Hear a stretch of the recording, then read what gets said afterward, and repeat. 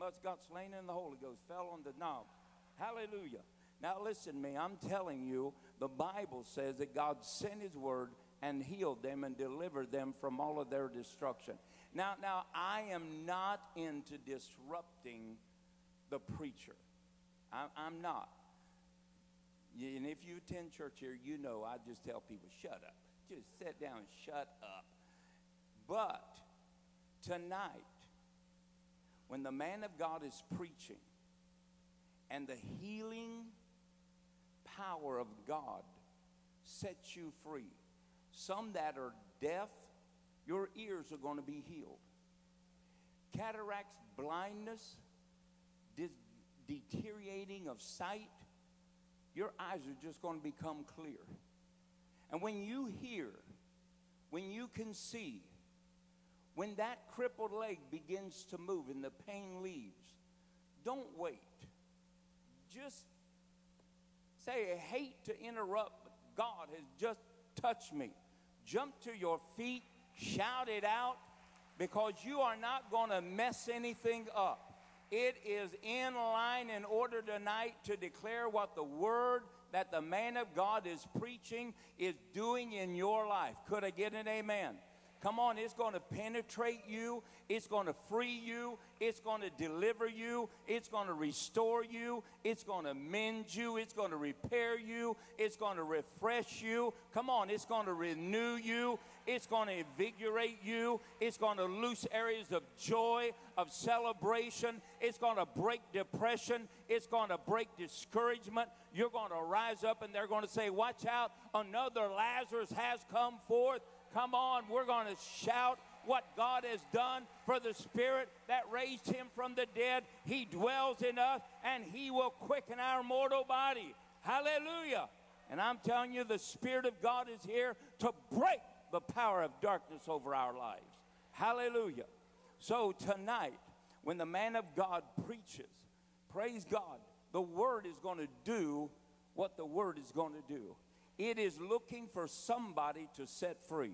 It's looking for somebody to heal. Remember, Jesus said, this is what God sent me to do, that I should go from village to village, preaching and teaching and healing all those that are sick in the midst of them. Listen, that same word is alive tonight, and it's that same word, and it's been sent forth, and its job is to heal and to deliver. Come on, to make us new, to transform us, to revolutionize us. Come on, to lift us up, to set us apart from the old man, and to bring us into the new man. I'm telling you, that will happen tonight, because the word is upholding everything that God has declared about us by the power that is in every syllable of that word. Hallelujah.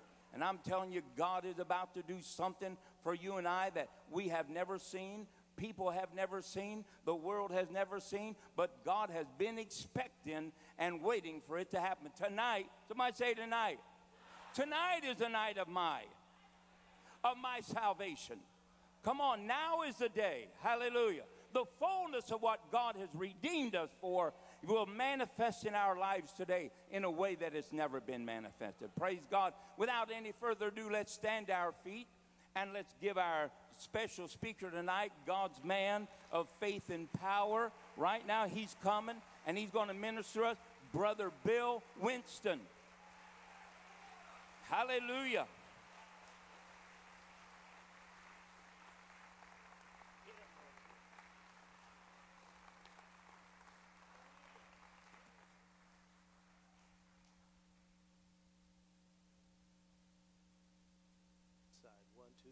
All right.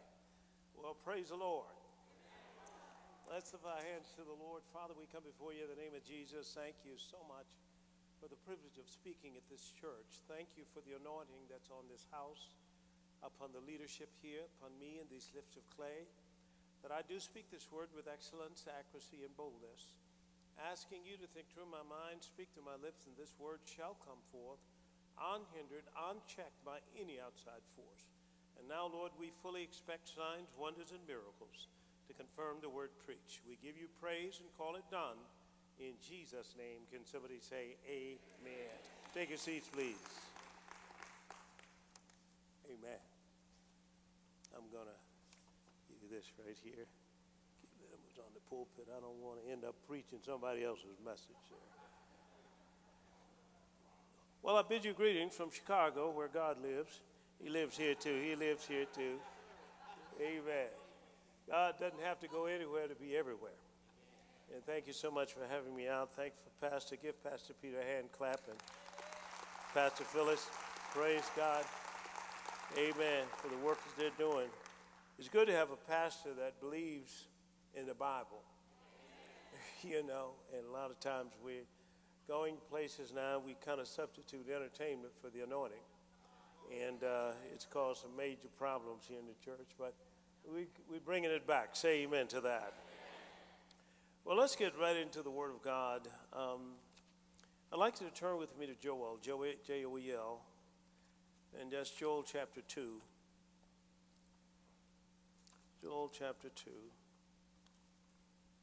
Now, the things I'm going to talk about today are some things that are dear to my heart, just some of the things that the Lord has done that have been really powerful, but I'm going to talk about them through a message that I'm going to preach.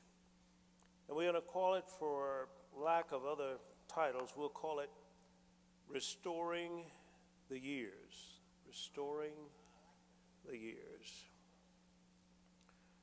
So over in the book of Joel, J-O-E-L, the prophet Joel talks about this, and he talks about in chapter 2 of Joel, and I'm going to read the beginning of that chapter. I'll read the second part of that chapter, but the beginning of that chapter is very key because it really talks about the church, talk about where the church is today. And I'm just going to set my clock at church, where the church is today. And a lot of people haven't seen this. They haven't really read Joel in terms of him talking about the church. And hey, what? I see a little thing down here. Okay, I'll just put it down here. And he talked about the church, and talking about the church that you're never seen anything like the church before the church came, and you'll never see anything like the church after the church leaves. That this church is to be the most powerful institution in the world ever. Ever. Now that's good news. And but it shows you as God has planned for the church and what the church is supposed to do. It kind of covers it in there. But I'm going to go to the last part of this. And I'll start reading at verse 23. Be glad then, you children of Zion, and rejoice in the Lord your God, which is the Lord your God. Rejoice in the Lord your God, which has given us the former rain moderately, and will cause to come down for us the rain, the former rain and the latter rain in the first month. And the floor shall be full of wheat, and the vat shall overflow with wine and oil. And I'll restore to you the years that the locust has eaten, the cankerworm, the caterpillar, the palmer worm, that great army which I sent among you.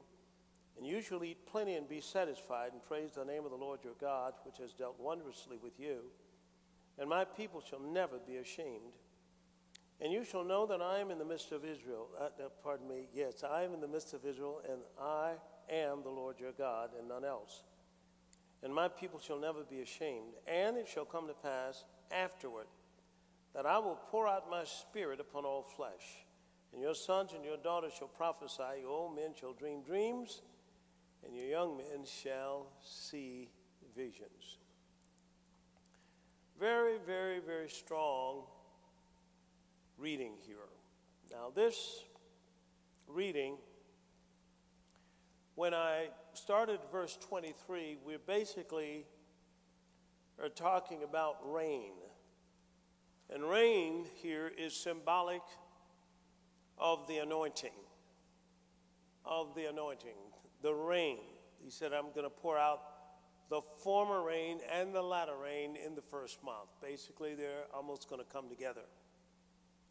And when you're talking about that, You're talking about the former rain mainly for the evangelism, and the latter rain mainly for the beautifying of the church. So these two are going to be kind of playing out together. And then he says that I'll restore to you the years that the cankerworm has eaten. And now I know the tendency is for us to think of our own self, own lives, and saying, hey, God's restoring something in my life. Well, that's true, but that's not going back far enough. He's saying that I'm going to restore the years all the way back to Adam. And I'm going to restore some things that have been taken away, so forth and so on. He also talks about there not be any shame. So the rain, the anointing, is going to wash away shame in people's lives and in the life of the church. And he said, then I'm going to pour out my spirit upon all flesh. Now, when he says pour out my spirit, he's saying here the Holy Spirit, but he's talking about the anointing that's going to be poured out upon the entire church. Now, this is different from the Old Testament.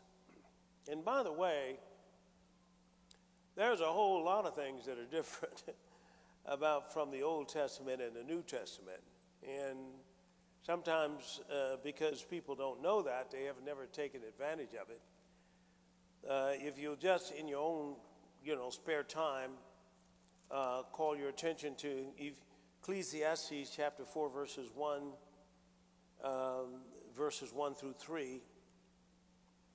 He says, and I returned and considered all the oppressions that are done under the sun, and behold, the tears of such that were oppressed, and they had no comforter. And on the side of the oppressor there was power. And what he's saying is that the power wasn't on the side of the people like Abraham or Jacob or so forth. The power in the Old Testament was on the side of the oppressor. And the reason why it was is because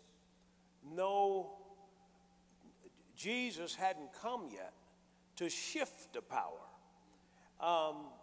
And I don't think some people know that sometimes. So they look at the Old Testament, look at Job's life or whatever have you, and sometimes make evaluations about their life. Well, if you're a Christian, if you're living under the New Testament, remember what he said. He said that the latter in the latter part of us, that shall be greater than the, I want to get that scripture right. He said that this is coming out of Ecclesiastes chapter 7 now. I'm a stickler for this word. Ecclesiastes chapter 7 and verse 8, better is the end of a thing than the beginning. He says it over also in Hebrews chapter 11, verse 40. So we're saying that the end, what he said in Ecclesiastes, is it was better not to be born under that Old Testament when you compare it with the New. And the reason why is because the first thing you get in the New Testament is you're no longer accounted righteous, you become righteous. One of the next things that's happened is you get an intercessor. The Bible says in Romans chapter 8, it says that Jesus is now seated at the right hand of the Father, interceding for us. Now, they didn't have that in the Old Testament. They didn't have that in the Old Testament. Remember what Ezekiel said in Ezekiel chapter 22 and verse 30. I sought for a man among them that would make up the hedge and stand in the gap before me for the land, but I found none. Now, he's saying he needed somebody to stand in the gap. He said there was no intercessor. So Job experienced some things that perhaps in the New Testament you don't have to experience, because Jesus is at the right hand of the Father interceding for us and giving us a better covenant than was in the Old Testament. Now, I'm only saying that because a lot of times people take themselves and they look at the Old Testament and they say, oh, this is the way I'm supposed to live, so forth and so on. You are under a better covenant. And true enough, there are truths in the Old Testament, and you carry them right forward in the New Testament. But I'm saying that we have better promises. We have something a little bit better. And if you don't know that, sometimes you can die without some of your stuff. Well, I'm determined not to let myself die without my stuff or the people that I preach to. Say amen to that. All right. So, Joel, he's talking about here restoration. Now, let's keep going with this because I want to first share, I want to walk through this thing. I want to make it so that it makes sense when you get to the end of it. You're going to enjoy it. Over in Matthew's gospel, Jesus mentions, he says, foxes have holes and birds of the air have nests, but the Son of Man has no place to lay his head. Now that's found in Matthew chapter 8 and verse 20. The Son of Man has no place to lay his head. Now, you and I know he's not talking about laying down, because when he was going across on the ship, his head was resting on a pillow. So he was laying down. So we know he's not talking about that. Now I'm going somewhere with this. So he is saying that the Son of Man has no place to lay his head. Now if I come to Ephesians chapter 4, I read here in verse 11, and he gave some apostles, some prophets, some evangelists, some pastors and teachers, for the perfecting of the saints, for the work of the ministry, for the edifying of the body of Christ, till we all come in the unity of the faith and the knowledge of the Son of God, unto a perfect man, unto the measure of the stature of the fullness of Christ. Now, one of the reasons why I and your pastors have been called, and apostles and so forth, is that we are supposed to be taking and teaching the body of Christ so that they can come into maturity. Take them from milk to meat and have them to come into maturity. Now, to the fullness of Christ. In other words, when you see him, you'll be like him. That we are supposed to be imitators of God. So basically, he wants us to grow up. Why? So the Son of Man will have somewhere to put his head. You see, he can't put his head on a baby body. So you being the body of who? Christ. You've got to grow up so that the head can come in place and the work of God can be finished here in the earth. Y'all with me? All right. Now, the way people grow is through teaching. Preaching is done to inspire. You'll get miracles, so forth and so on. But when Jesus came to his own hometown, he could do no mighty works. That's what it says in Mark chapter 6. He could do no mighty works. And then it says that he went about teaching. Why? Because teaching brings maturity. Teaching changes the image that is inside so that the people can do what God has called them to do. Are you with me here? All right. Next, I made some points to myself that I want to make sure I bring out. Next, the light of the world. Now, the Bible says in Psalm chapter 82 and verse 5 that the whole world lieth in darkness.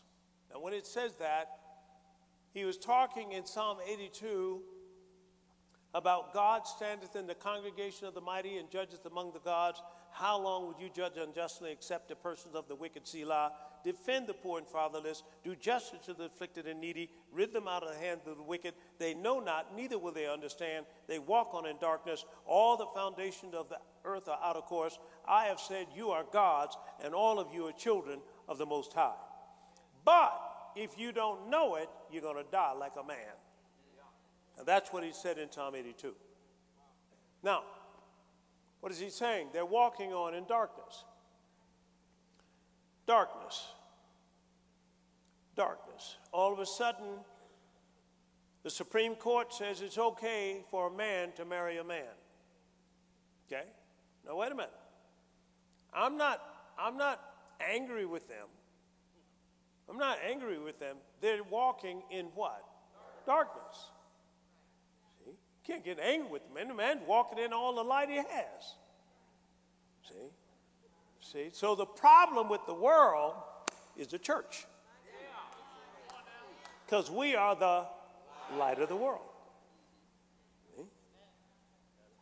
But if you take a light and put it under a bushel basket, there's nothing there.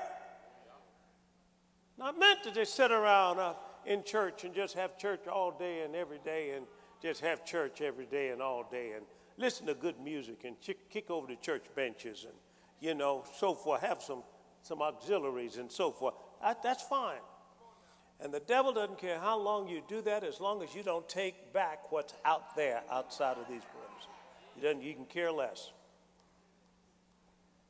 Now, I'm not criticizing. I'm just giving some observations.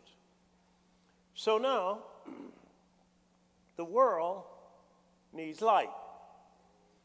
And he said over in Matthew's Gospel, and I think it's 5:16, he said, "Let your light so shine that men may see your good works and what? Glorify your Father." Now notice what he did say. Works. Works. Now this is something because sometimes we think we can just talk our way into thinking that, people will change or leadership we can install new leadership, so forth and so on. And that's a good thought. That's a start. But the Bible talks about in Psalm 110, verse 3, that the people will be willing in the day of thy power. People will be willing in the day of thy power. In fact, in Joshua chapter 1, Joshua is taking over leadership from Moses. And here's what the men that were following Moses said to Joshua. Here's what they said to him. They said, "According as we have hearkened unto Moses in all things, so will we hearken unto thee. Only the Lord thy God be with you as he was with Moses." Wait a minute. Hold up. We're going to follow you. We don't mind doing that. But make sure that the same God that was with Moses is with you. In other words, we're going to look for some proof. Are y'all following what I'm saying? That we're looking to see, is God with you? Because in godly leadership, it has proof. Now, don't shout me down because I'm preaching good. That's all right. Now, I wanted to show you another one. And this is found in the book of Exodus. And this is Exodus chapter 7. Just sit here. It's going to get good. Exodus chapter 7. And this is found in Exodus chapter 7 and verse 8. He says, this is God talking to Moses. "And the Lord spake unto Moses and to Aaron, saying, When Pharaoh shall speak unto you, saying, Show me a miracle for you." Now notice what he didn't say. He didn't say, if Pharaoh asked for a miracle. He said, when he asked. See? You're going to go down there and face the most powerful government of that day. The man over it is going to ask to see your proof of your God. Now, can you show him? Because that's what he's going to ask for. So I'm saying two things. One, to get Christians to go the right way, we're going to need miracles. We're going to need the supernatural. We're going to need somebody whose God is with them. To get the heathen, the ones in darkness, to turn loose from those dead gods and witchcraft and all the tarot cards and everything that they got, we're going to have to demonstrate the power of God. There's no way out of it. The church is spoken by Joel as the most powerful institution on the earth ever. And when we leave, there'll be nothing anywhere close to the power of the church. Can I keep going? Now,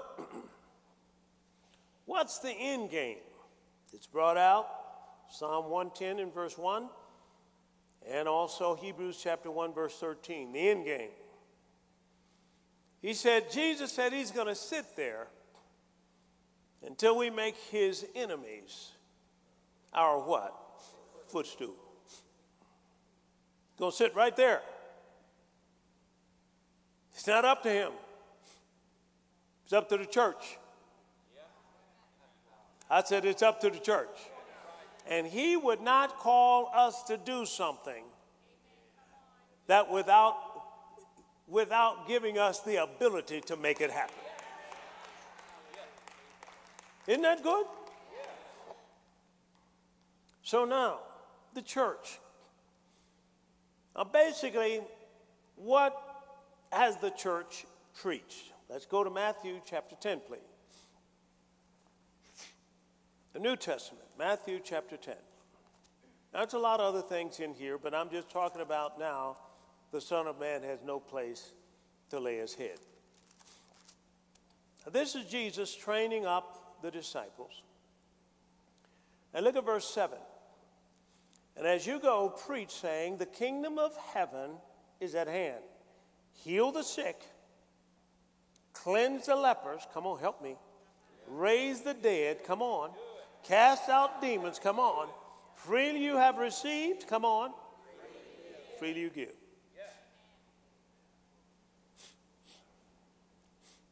Now, notice what he called it.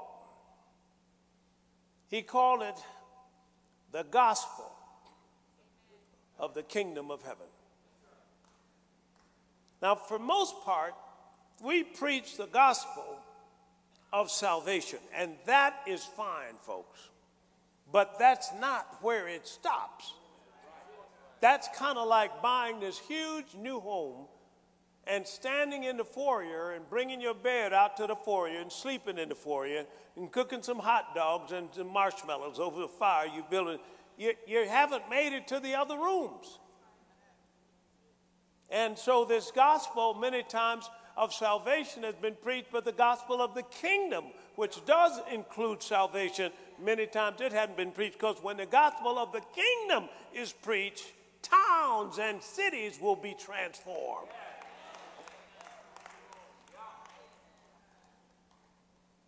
Now, so he sent the disciples to preach the gospel. Now, Paul preached the gospel of the kingdom. The Bible says in 1 Corinthians chapter 4, verse 20, he said, the kingdom of God is not in word, but in power. Also in Acts 28 and 30, he talked about him preaching the gospel of the kingdom. Now, you know Paul went through all kinds of things. He was shipwrecked, beat, everything else, even raised from the dead. Said in verse 30, and Paul dwelt, this is the last chapter in the book of Acts, dwelt 2 whole years in his own house and received all that came unto him, preaching the kingdom of God and teaching those things which concern the Lord Jesus Christ with all confidence, no man forbidding him. Wow. This brother Paul was so powerful, governments couldn't stop him. You know,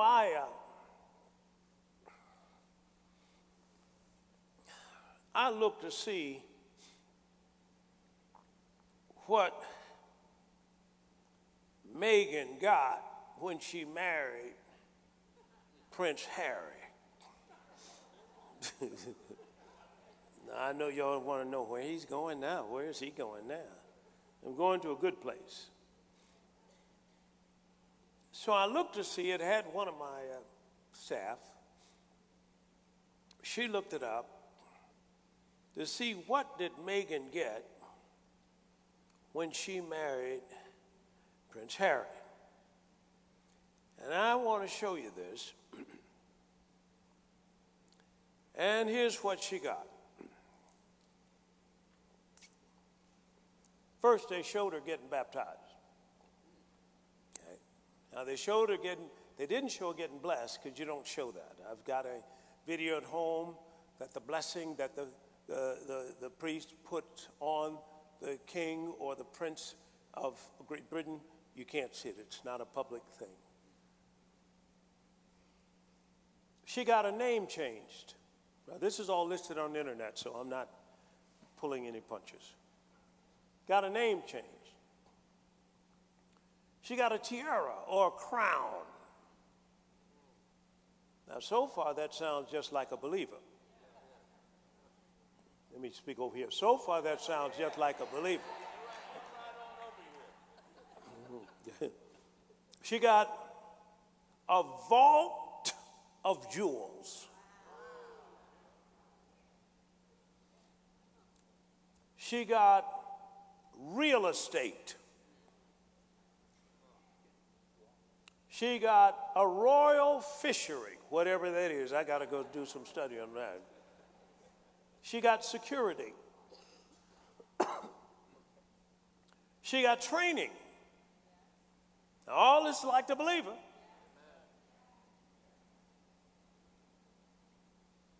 She got citizenship. Now, that's what it says over in Philippians chapter 3, verse 20. It talks about the fact that we have become citizens of heaven. She got gloves. Now, I don't know whether that's boxing gloves or what, but she got some gloves. And she got a coat of arms. And she got to design it, whatever that coat of arms was, that insignia. And she got this name, Duchess. Now, I'm only saying this because when you married up.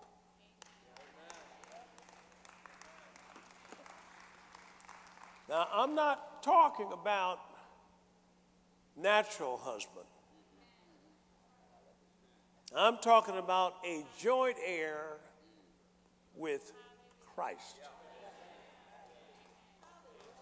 Now, think about it. You got all those things and more. See, if somebody don't want to believe the Bible, just believe Meghan.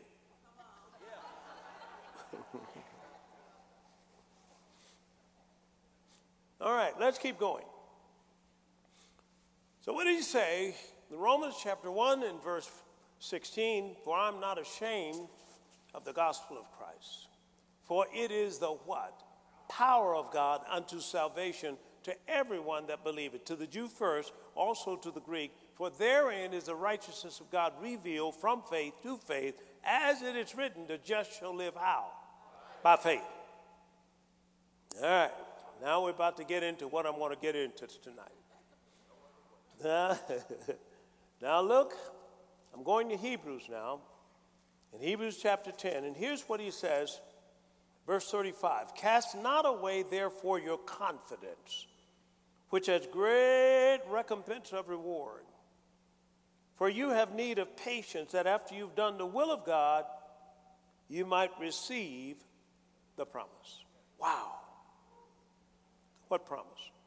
The promise God made to Abraham. What did he promise him?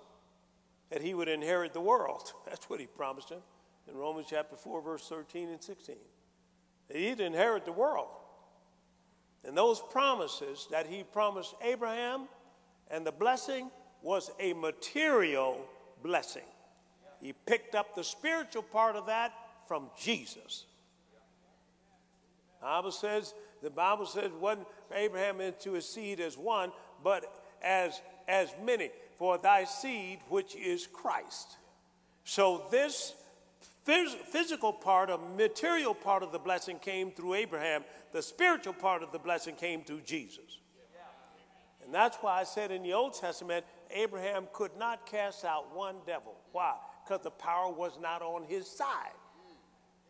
Jesus came and shifted the power. Now the power is on the side of the believer.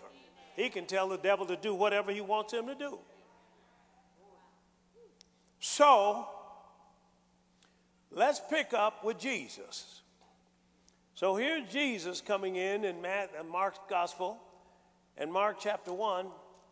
We see here in verse 10, and straightway coming up out of the water, he saw the heavens open, and the spirit of a dove descending upon him, and there came a voice from heaven saying, Thou art my beloved Son, in whom I am well pleased. Wow. So here is Jesus. Now, Jesus is getting baptized. Now, watch this. Now, after he got baptized, he got also the power of God, the heavens open, and the power descended upon him. Notice, 2 steps. One was within. That's called a well. The other one was a pond. That's called a river. And I'm saying that when I got born again, I got baptized, and I was going to the church because when I got baptized, when I got saved, I really needed saving. I can't tell you how bad I needed saving. And so God, on his mercy, saved me, and here I was in the church. But they didn't believe in being spirit-filled. They said, no, some of that's passed away. Now, I understand. Foxes have holes, birds have nests. Son of man has no place to lay his head. Why? Because the head is still kind of a baby. The body is still immature. So what we got to do is got to get the body mature, because Galatians chapter 4, verse 1, that as long as they're immature, they're going to act like a slave. And so what we got to do is grow the body up so the head could come back, and so now the old thing can be over with, and the power of God will be in this earth. Say amen to that. So notice, Jesus had to get power. He had to get power. Now somebody said, now wait a minute, now that's the Son of God. I knew it was the Son of God, but he could not function as God. He had to function as the Son of God. Watch this, coming through a woman as a man anointed by God. Now, I'm going to show you proof of that, because over in John's Gospel, chapter 5, it says here in verse 26, For as the Father has life in himself, so he has given to the Son to have life in himself, and that has given him to have authority to execute judgment, because he is the Son of Man. He only had authority because he was the Son of Man. If he functioned as God, he would be illegal and the devil would have him. And the devil knew that. The devil said, you one place, he said, you can't touch me. I know who you are. You are God. Jesus said, come out of the man, you unclean spirit. He could do that because the only one that could have authority in the earth was the ones that were called man. They were born here. Say amen to that. Now, I'm saying God drew up the rules himself. He said, let them have dominion over the fish of the sea, the fowl of the air, the cattle, and over all the earth. Now, God is backing you. He is waiting to get in on the deal. but he can't get in unless he's invited in. He can't get in unless you give him permission. If he comes in and casts out the devil without anybody in the earth being involved in it, and he just takes over, he will violate the covenant that he had with the earth and with mankind. So he can't do it. He needs you to pray so he can get his work done. He needs you to cast out devils so he can move in. Say amen to that. So now, here's Jesus. Now he's 30 years old. No real trace of miracles happening. Till now he's coming, and he was tempted in Luke chapter 4 by the devil. The devil said, took him up to a high mountain, said, if you be the Son of God, you cast yourself down, or whatever have you. He said, all this will I give you. Jesus told him, get behind me, Satan. So now Jesus comes in the synagogue and introduces himself in verse 18 of Luke chapter 4. The Spirit of the Lord is upon me. Glory to God. Because he hath anointed me to preach the gospel to the poor. He sent me to heal the brokenhearted, preach deliverance to the captives, and recovery of sight to the blind, to set at liberty them that are bruised, and to preach the acceptable year of the Lord. And then what did he do? He closed the book and sat down, and the eyes of all them in the synagogue were fastened on him. And he began to say, this day is this scripture fulfilled in your ears. Now, they hated him for this. Because the religious people said, now he's calling himself the Messiah. The Christ. Wait a minute here. Now, jealousy and everything else. They tried to push him off a cliff and couldn't do it. All right, now, why did I want to show you this? Because Jesus said something. He walked the earth, fed 20,000 people. He walked the earth healing the leper, causing blind eyes to be opened, lame to walk. As a matter of fact, if you put up there in Matthew's Gospel, chapter 15, it says here in starting at verse 29, it says, and Jesus departed from thence, and he came unto the Sea of Galilee, and he went up to the mountain, and he sat down there, and a great multitude came unto him, having with them that were those that were lame, blind, dumb, and maimed, and many others, and cast them down at Jesus' feet. Watch this. Insomuch that the multitude wondered when they saw the dumb to speak, the maimed to be made whole, the lame to walk, the blind to see, and they glorified the God of Israel. I want you to see this because this is getting kind of strong here. It says that Jesus healed the maimed. What is a maimed person? A maimed person is a person maybe missing a limb, or maybe missing an organ. Maybe a person's been born deformed. Or maybe a person has had some disease. They had to cut a limb off. Or maybe they've been in the war and their legs got shot off or something. Jesus healed them all. Are y'all with me?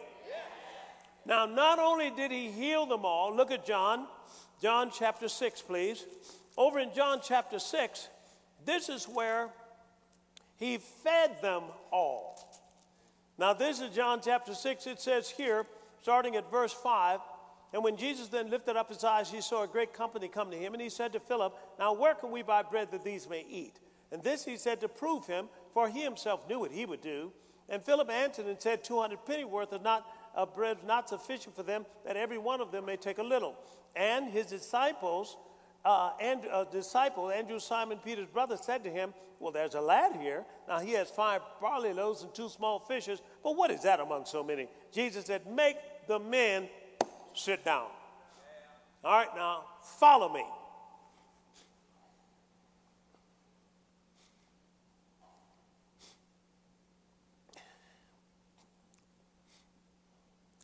Jesus was anointed The Bible says in Acts chapter 10:38, with the Holy Ghost and power, who went about doing good and healing all that were oppressed of the devil. Watch this, because God was with him.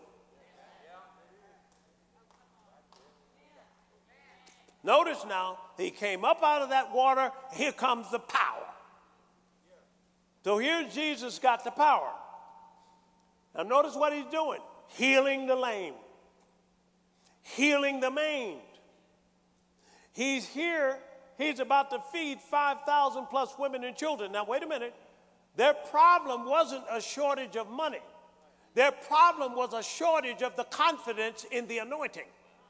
You see, when that anointing is working, it removes shortages. All right, are you with me now? Stay with me. I don't want to jump ahead of myself.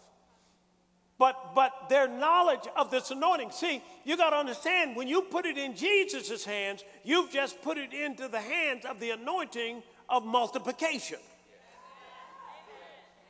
See, when you have shortage in your life as a believer, it's not, he said, my people are destroyed for lack of what? Of knowledge. That this is, oh, Lord have mercy.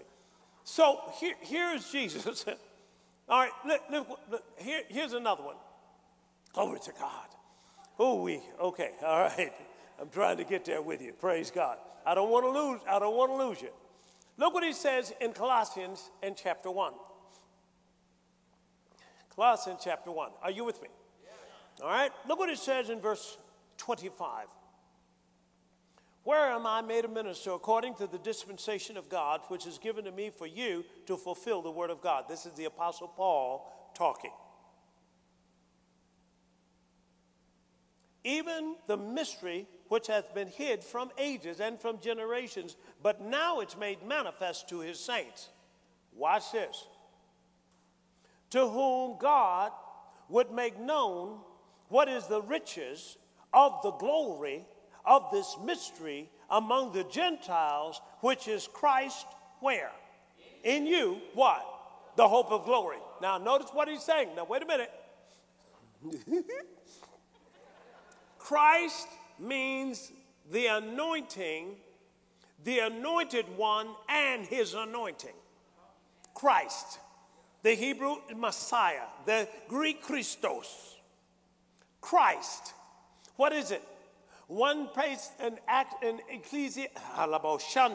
in Isaiah chapter 10:27, it says it's his burden removing what? Yoke destroying power. Another place, it's God's power, watch this, coming on human flesh to do what only God can do. Stay with me now. Here's what Zechariah says in 4. Not by might nor by power, but by my spirit, saith the Lord. Not by army, not by natural strength, but by my spirit, saith the Lord. Now, I want you to get this. Because he said in Samuel, glory to God. Can I go through these scriptures with you, please? Over in 1 Samuel and chapter 2. Here's what he says. And this is verse 10. No. Verse 9. He will keep thy feet of the saints, and the wicked shall be silent in darkness. For by strength shall no man prevail. See, by human strength, you're not going to do this. You're going to do it by the power I'm going to supply you. Now, the confidence in that anointing is shown in Matthew chapter 8. When the centurion comes to Jesus, he said, hey, my servant lieth at home sick of the palsy. Come, I need you to heal him. He said, I will come and heal him. Watch this. Here's what centurion said. You don't need to come to the house. Just speak the word right there, and my servant shall be healed. But wait a minute. I want to show you confidence in the anointing. Confidence in the one that was on him, in him. He said this, I will come and heal him. Watch this. Here's what he didn't say, what he got. How long has he had that? What is the doctor's diagnosis? It didn't make any difference. If he was missing an organ, he got it replaced. If he was missing a limb, he got it replaced. If he was missing eyeballs, he got it replaced. And I'm telling you, the anointing is so strong, it is God himself restoring the years that the cankerworm has taken away, folks. Lord, you got to get this. I will come and heal him. Doesn't make any difference what he's got. I remember when I started the ministry in Minnesota, we were still with IBM at that time, and we had started the church because God was calling me, and I knew he was calling me, so we had started a little church and so forth. Well, one day I got a call at home, and it said, hey, Pastor, come quick. So-and-so is in the hospital. I guess something had happened and so forth, and this lady's daughter and so forth. I said, okay, all right, I'll go. I said, but I'm going to finish mowing my lawn first, and I'm going to finish eating, and then I'll be over there. And so we did it, went to the hospital. When I went to the hospital, she saw me in the hall. Oh, Regina, I'm glad you're here. I said, hey, you're going to have to stop that because that can't help us. I said, this anointing that's on us is released by faith. And I said, that right there is not faith. I said, I appreciate your boo-hoo, but that's not going to get us your daughter healed. And so what happened? Now, I'm telling you, I'm not being hard. I was being scriptural. Because when Jesus came to the house and Jairus' daughter had died, he had to put him out. So all the weeping and wailing. Because I appreciate that. I appreciate you feeling sorry for somebody and so forth. But make sure your faith stays intact. Because it's only your faith going to release this anointing that's going to deliver your child. So what happened is I went in there and the child had tubes all over, had turned completely blue. And I said, okay, you get on that side, I'll get on this side. I said, now I'm going to put my hand on this side of her temple. You put your hand on that side. Oh, I said, hey, stop that. I said, put your hand. See, I want her to learn. I want her to learn because this is not for the preacher, it's for the reacher. It's for anybody that will go out and do this. Somehow you think the preacher's supposed to do all of that, and that's what's kept the body of Christ where it is. And so what happened is I put my hand on that side of the head. She put her hand on that side. I said, in the name of Jesus Christ, be healed. If they're right there, let that anointing flow. Now notice what I didn't do. Don't need all of that. I said, you don't need all of that. You need words filled with faith. I said, she will be up and walking in 3 days. See, with the anointing, you got to call it because you got the authority. The anointing is God. It ain't going to move past what you say.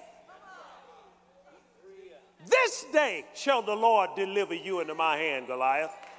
Not next week. If David had said next week, you would have had to wait till next week. Because God can't move past the line that he drew. So what has happened now? I will come and heal him. I don't care what he's got. I don't care how long he's had it. And I don't care what the doctor said. The anointing overrides everything. Because it's the thing that made it in the first place. The power of God. So, what's happening now? Jesus is getting ready to leave. John chapter 14. This is what he says. Verse 10. Believe thou not that I'm in the Father and the Father in me? The words that I speak unto you, I speak not of myself. But the Father that dwelleth in me, he's doing the work. Uh-oh. Now we're about to get into some revelation. Folks, Jesus' own words saying, it's not me.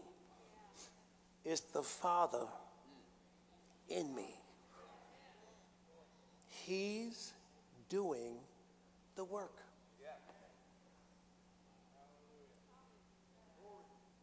I was ministering outside again. We were in Minnesota still. I was regional marketing manager in computers in IBM in Minnesota. And I said, we were having meetings, and I was kind of praying about it, and I said, let's have a meeting outside the park. So we had a meeting in the park, and I preached the gospel.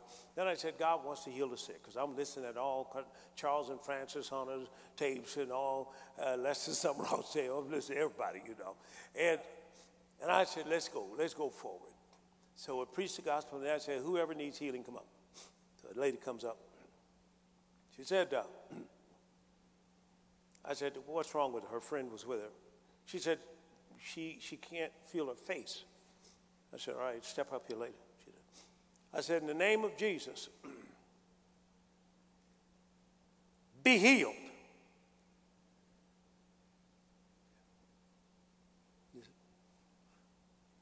I can feel my face.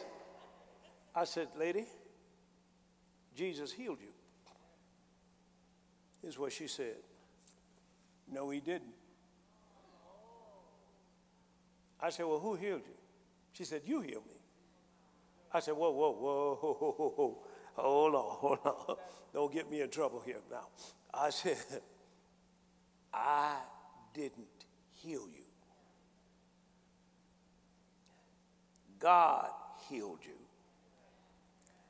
And she said, no, he didn't. And I had a time convincing her. You know why? Because of the scripture in Colossians that I just read, that Christ in you is a mystery. A mystery is something beyond human comprehension. People sometimes have no idea that water baptism is a mystery. We've had people baptized in water after 20 years of cocaine come up totally free.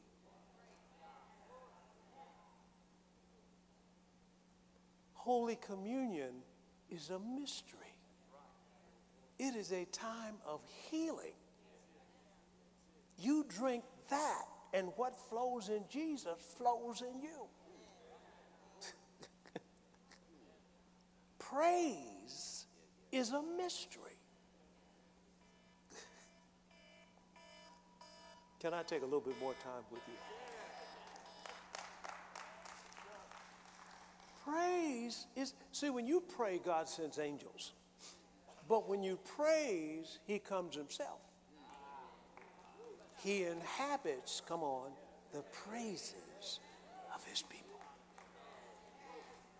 Foot washing is a mystery. It drives out pride. Folks, all this is mysteries.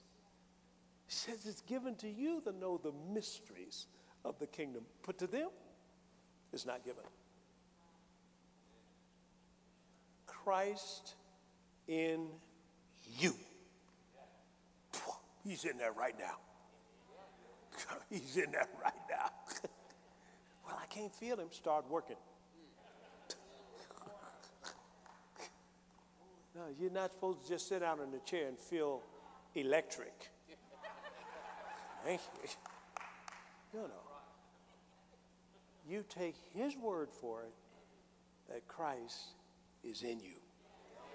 What he said in 1 John 4:4, greater is he that is in you than he, come on, that is in the world. Whatever you come up against, the greater one rises up higher.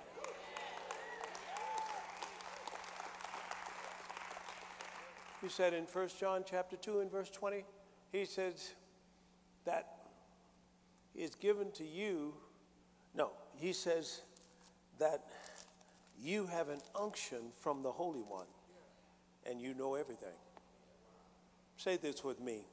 I'm a know-it-all.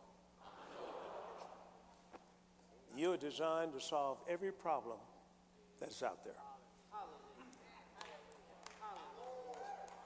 Every problem. It doesn't make any difference what the problem is, your company and so forth. That's why David got Joseph or whoever got elevated.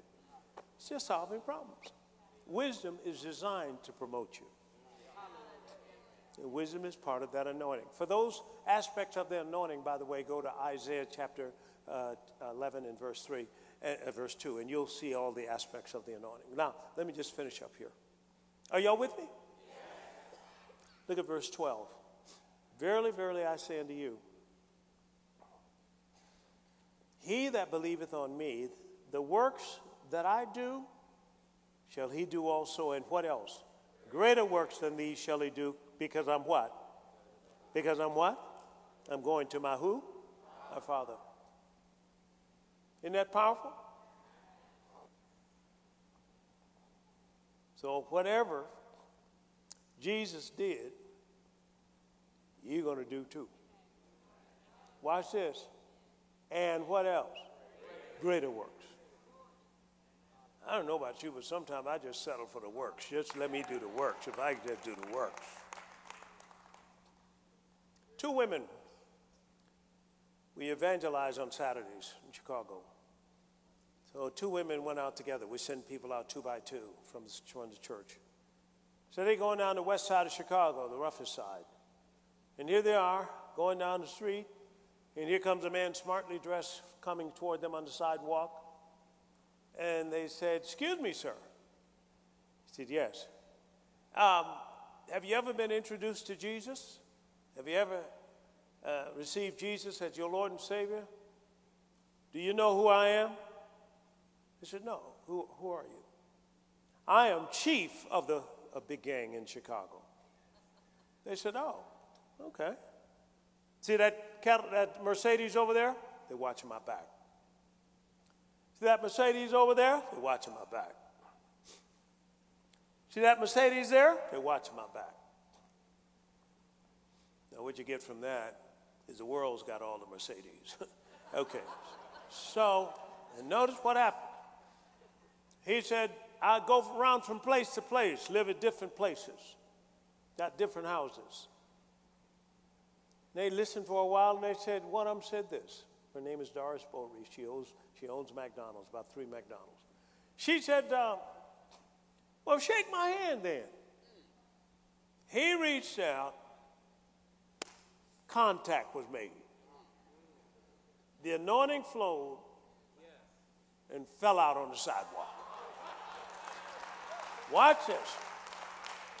Mercedes pulled up from everywhere. Everybody was strapped. You know what I mean by that? He said, "What did you do to him?" He said, "Nothing. The Holy Ghost just arrested him." What? He got up and got saved. You know why? Pharaoh said, "Show me some power." We're getting to a place now that we can't avoid that any longer. You've got the power inside of you. And all you need is confidence to get it to flow. We got more confidence in sickness than we do in healing sometimes. That's not the way it's supposed to be. He said, "What I do, you'll do too." One more revelation. Let's go to 2 Kings. 2 Kings chapter 2. Are you getting something out of this?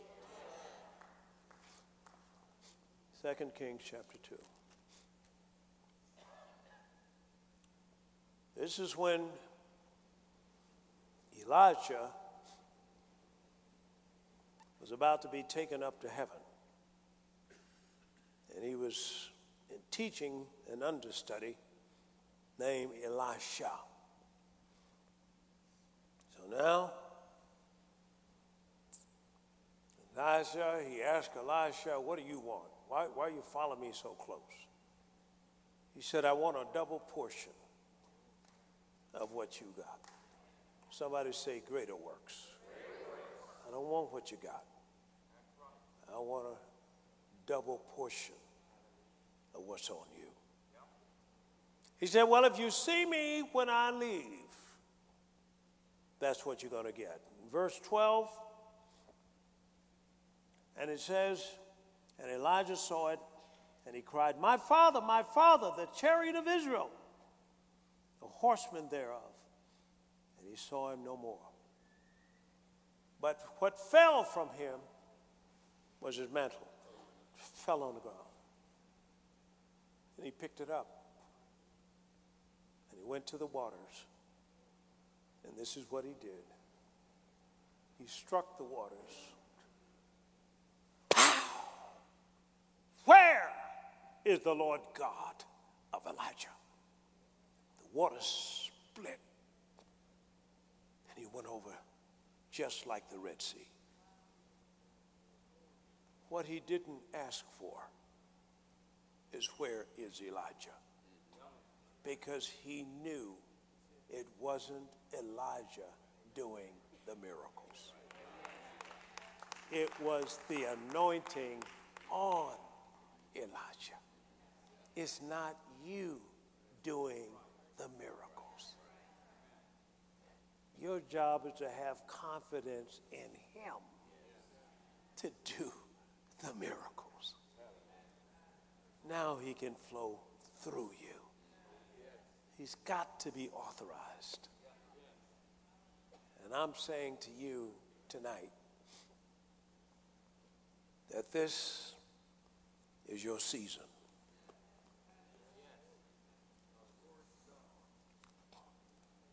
When that anointing is present, you won't even experience lack. It removes it.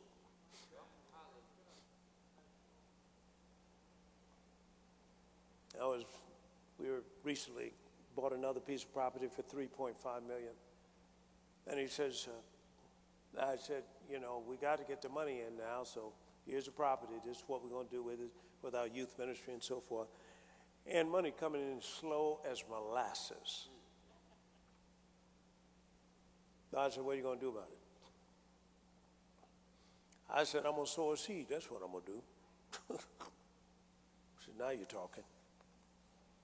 And he said, not only sow it, decree it. Say when you're going to have the money. Say, got it. So, there was somebody believing for something. I sowed it. And this is what I said. That money will be in here by July. Now, this is probably April. And we've been believing God for a couple of years at least. And do you know what? When I said that, the anointing went to work.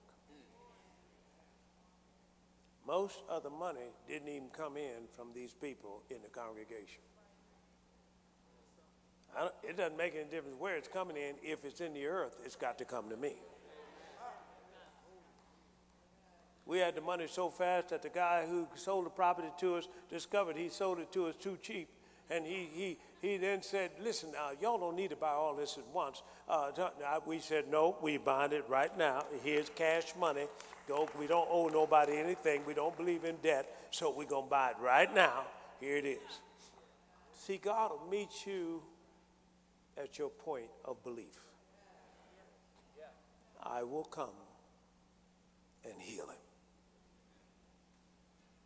He's going to lead you into a fight you can't win. He's going to lead you to a piece of property you can't afford. He's going to lead you into a problem you can't solve. Let me tell you this last thing. So here I was, got a call from one of my members of church.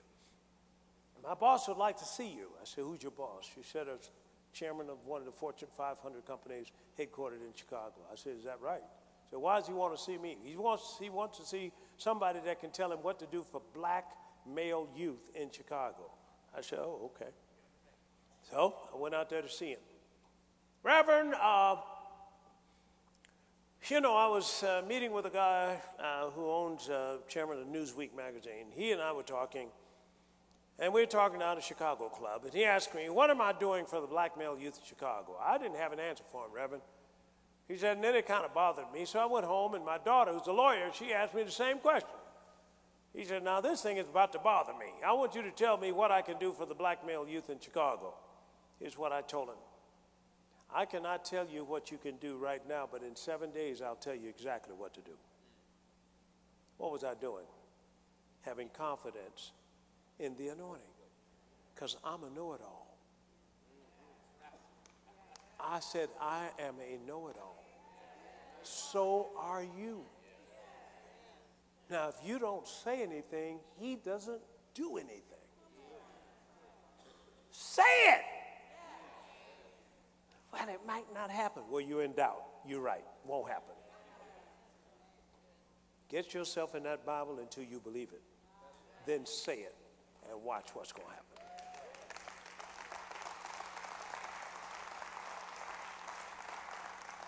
So what did I do? I said, okay. I went home, prayed about it, took Mark 11:24, believe I've received it, and went ahead, praised God every day. Next thing you know, the answer came through on paper about this size, and so I put a number of pieces together, maybe 7 pieces. I have a PowerPoint on each page, and I came back to him in 7 days, began to go through the PowerPoint. And when I got to the 4th page, he said, "That's it, Reverend." You see, the Bible says no man can gainsay or resist the wisdom of God. Watch this. He said, "I've got $40,000 in my chairman's fund now. Can you take that?" I said, nope. I said, "We haven't put up a bank account yet and everything. We've got to have good accounting for this." He said, "Reverend, here's my cell phone. Here's everything." He said, you let me know what I need to do here. People running after money need to run after wisdom. The wisdom of God made money. And it'll control it in the earth. Folks, the weakest power in the earth is money. The strongest power is prayer. Don't ever forget that. Now, what I want to say to you now, what I gave you is a drive-by. He preached it one time. All you have to do is get a copy of the teaching and go through it. Now, a lot of times these pastors have been trying to do all the work. That ain't the way the deal's supposed to work. Sheep beget sheep. And God wants you to do the work of the ministry. I read it in Ephesians and chapter 4. I'm saying to you right now, if you're born again, baptized and filled with the Holy Spirit, that power that Jesus operated with is in you and on you right now. No difference. So I'm coming down the street. I said, "Hey, I just came to Chicago, started church. Came with $200, no place to stay. Today we're preaching to 1 billion people a week and all over the world." Now watch this. Coming down the street, going to my friend's office on LaSalle Street, busy street, noontime, where kind of like Wall Street. Saw all that commotion over across the street, a homeless guy swinging at people. Next thing you know, something said to me, "Go over there to him." I kept walking, minding my own business. I said, that thing look wild over there. I'm not going to pick a fight with nobody here. And something said, "Go over there to him."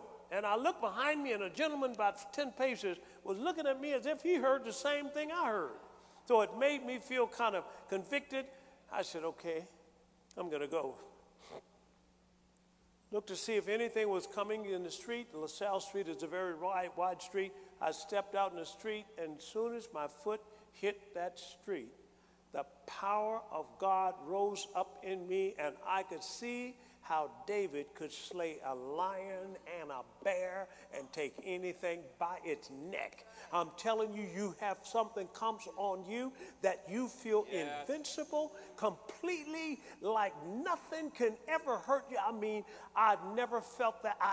This thing took over me. I got on the other side of that street where the commotion was, and people had a big circle formed there, and I squared off at the guy. He was about 15 paces in front of me, and the demons in him saw the Christ in me. And this is the way he did, just like that. Everybody was looking at him, and I kept walking. And as I walked towards him, looked like the whole place opened up, just like the Red Sea. And then I walked forward, and then his shoulders shrunk, and then, because he was a big, tall man, and he looked homeless. And then I put my arm around his shoulder, and people were looking. Why? Because the whole world is waiting for the manifestation of the sons of God. I said, what's your problem? He said, they stole my cigarettes. I said, my friend, don't be concerned about it. I said, come with me. Come and introduce him to Jesus and so forth. I'm telling you that many times we've walked away when we should be walking towards these things. And we got to understand that we're not only owners but stewards of this earth. Yeah. We're the ones that got to be responsible for what's passed in legislation. We're the ones that's being responsible for feeding the poor. Don't be looking at the government. The church should be rich enough to take care of all the poor. So what am I saying to you? This is your season. I came to announce that whatever's been harassing you, this is the last night you're going through it. That there's something now that's going to come on you, because you can see that the anointing can be transferred. Yeah.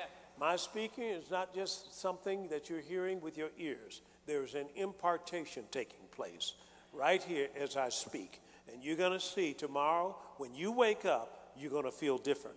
There's going to be something about you that's going to be different, and it's going to be that way from now on. God bless you. Keep walking by faith.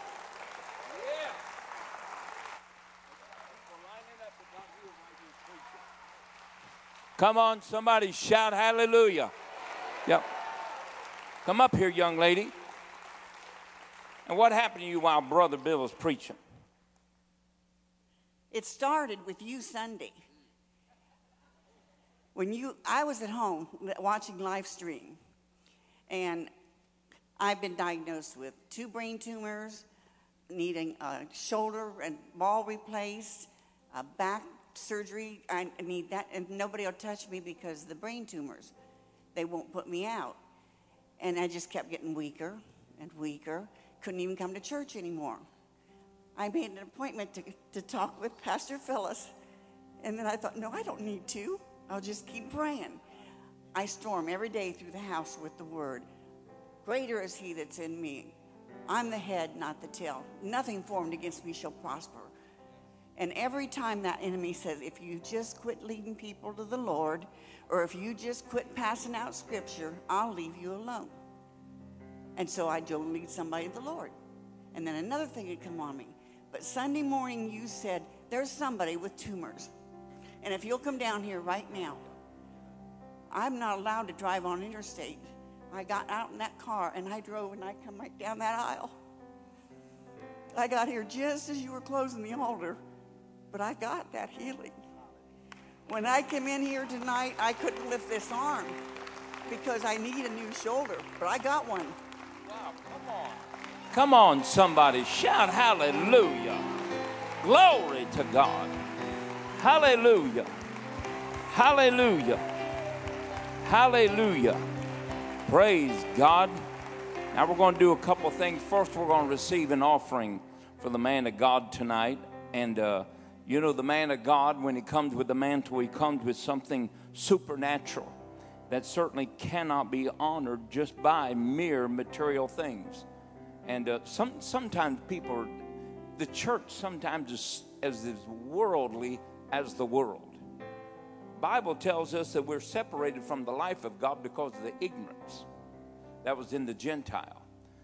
Seed is far more than you just receiving money.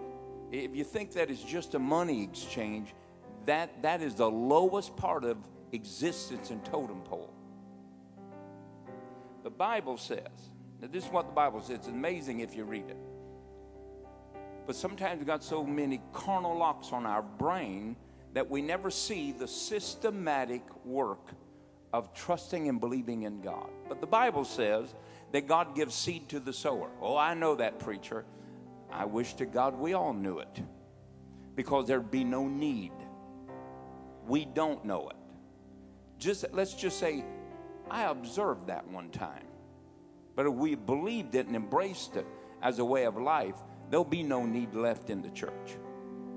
And then it says, and when God gives seed to the sower. Now, if you don't sow, God will just quit wasting seed. But God gives seed to the sower.